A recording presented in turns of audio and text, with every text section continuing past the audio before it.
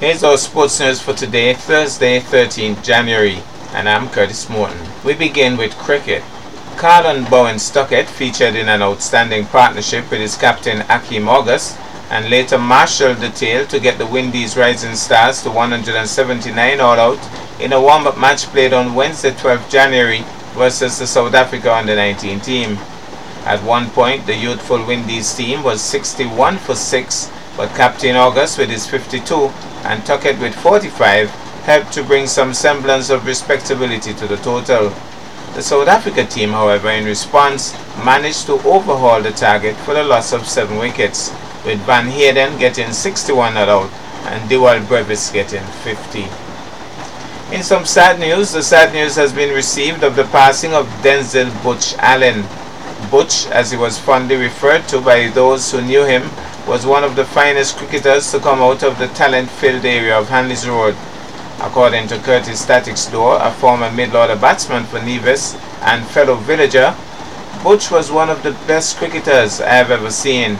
Whenever we were playing cricket in the village, it was hard to get a game once he got into the wicket, and he could really hit a ball hard. He was also one of the finest fielders I have ever seen, catching and ground fielding, and a very good bowler as well. Butch made it to trials for the Nevis team, selected after he was cited by the selectors in the second division competition.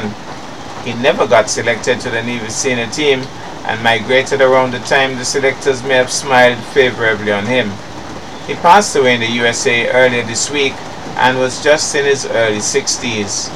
Condolences is expressed to his grieving family and loved ones who are mourning his loss. Further afield, the Afghanistan under-19 men's team is very excited after being cleared to travel to the Caribbean to participate in the World Cup, which starts on Friday, January 14th. Given quarantine requirements, their first game of the tournament will now be on January the 18th instead of January 16th as previously scheduled.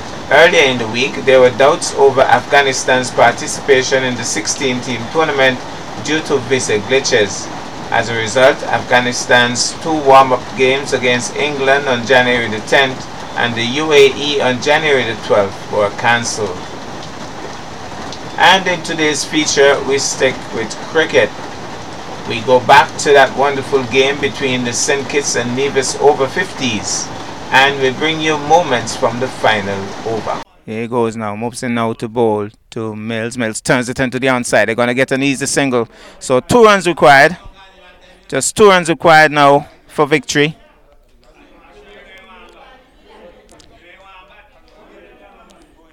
Just 2 runs required, and that brings O'Neill Daddy Shakes Walters into strike.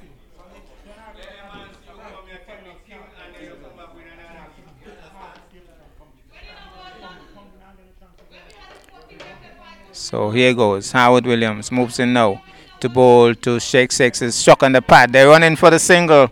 Off and running. I think the scores should be tied now. I believe the scores are tied.